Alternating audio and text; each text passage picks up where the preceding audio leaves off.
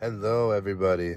Welcome back to another episode of History Every Day, where we look back on the most interesting and important events that took place on this day in the past.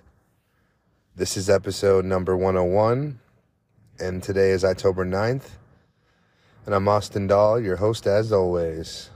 Let's get into it and let's see what we can learn today.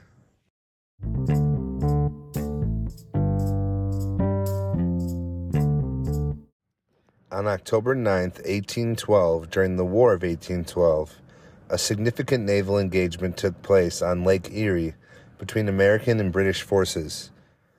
This battle resulted in the capture of two British ships, HMS Detroit and HMS Caledonia. This conflict, often called America's Second War of Independence, was fought between the United States and the British Empire, along with its Native American allies. It arose from various issues, including trade disputes, impressment of American sailors, and territorial conflicts. The American forces were led by Commodore Oliver Hazard Perry, while the British were commanded by Commander Robert Harriet Barclay. The key ships involved in the battle were the American flagship USS Lawrence and the British flagship HMS Detroit. The USS Caledonia, originally a British ship captured by the Americans, also played a role. This battle took place on Lake Erie near Put-in Bay, Ohio. Both sides engaged in a fierce naval confrontation. Despite the odds stacked against him, Commodore Perry managed to transfer his command to the USS Niagara after the Lawrence had sustained heavy damage and casualties. Perry's leadership and determination turned the tide of the battle. The American fleet broke through the British line, and the British ships, including HMS Detroit and HMS Caledonia, eventually surrendered. The American victory at the Battle of Lake Erie gave the United States control of the lake, which was strategically important for the movement of troops and supplies. It also prevented further British advances into the American Midwest. On October 9, 1864, during the American Civil War, a significant engagement occurred at Tom's Brook, Virginia, between Union cavalry forces and Confederate troops. This battle is known as the Battle of Tom's Brook and had several notable aspects. The Civil War was a conflict between the northern states, the Union, and the southern states, the Confederacy, over various issues, primarily slavery and states' rights.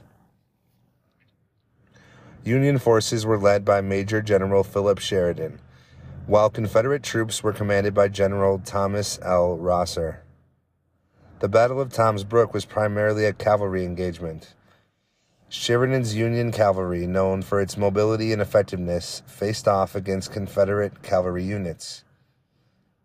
This battle was part of Major General Sheridan's larger Shenandoah Valley campaign.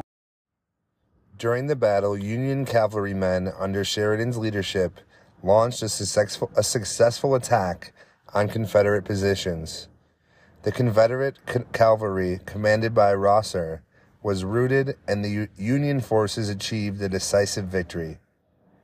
The Union victory at Tom's Brook further solidified Union control over the Shenandoah Valley, an area that had been contested throughout the war.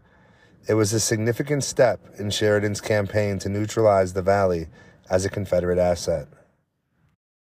On October 9th, 1936, a historic event occurred as the Boulder Dam, later known as the Hoover Dam, began to generate electricity and transmit it to Los Angeles.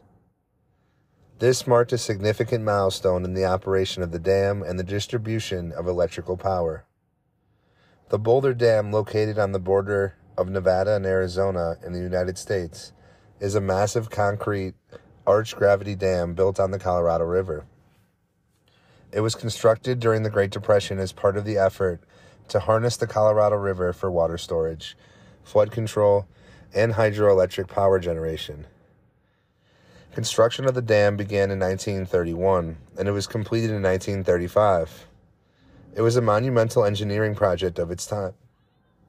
designed to provide water resources for the arid southwestern United States.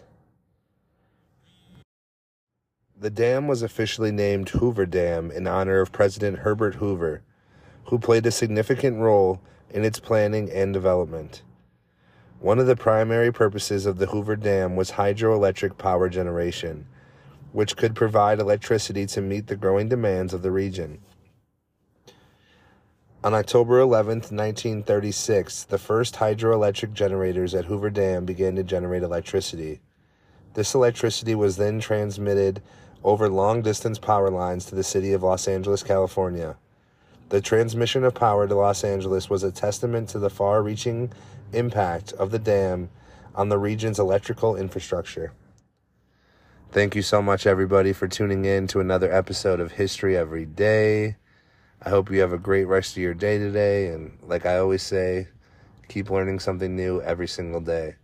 Whether you want to pick one of these topics and dig a little deeper or anything, just keep your mind going, keep learning something new, keep bettering yourself. And I will see you all tomorrow for some more history fun.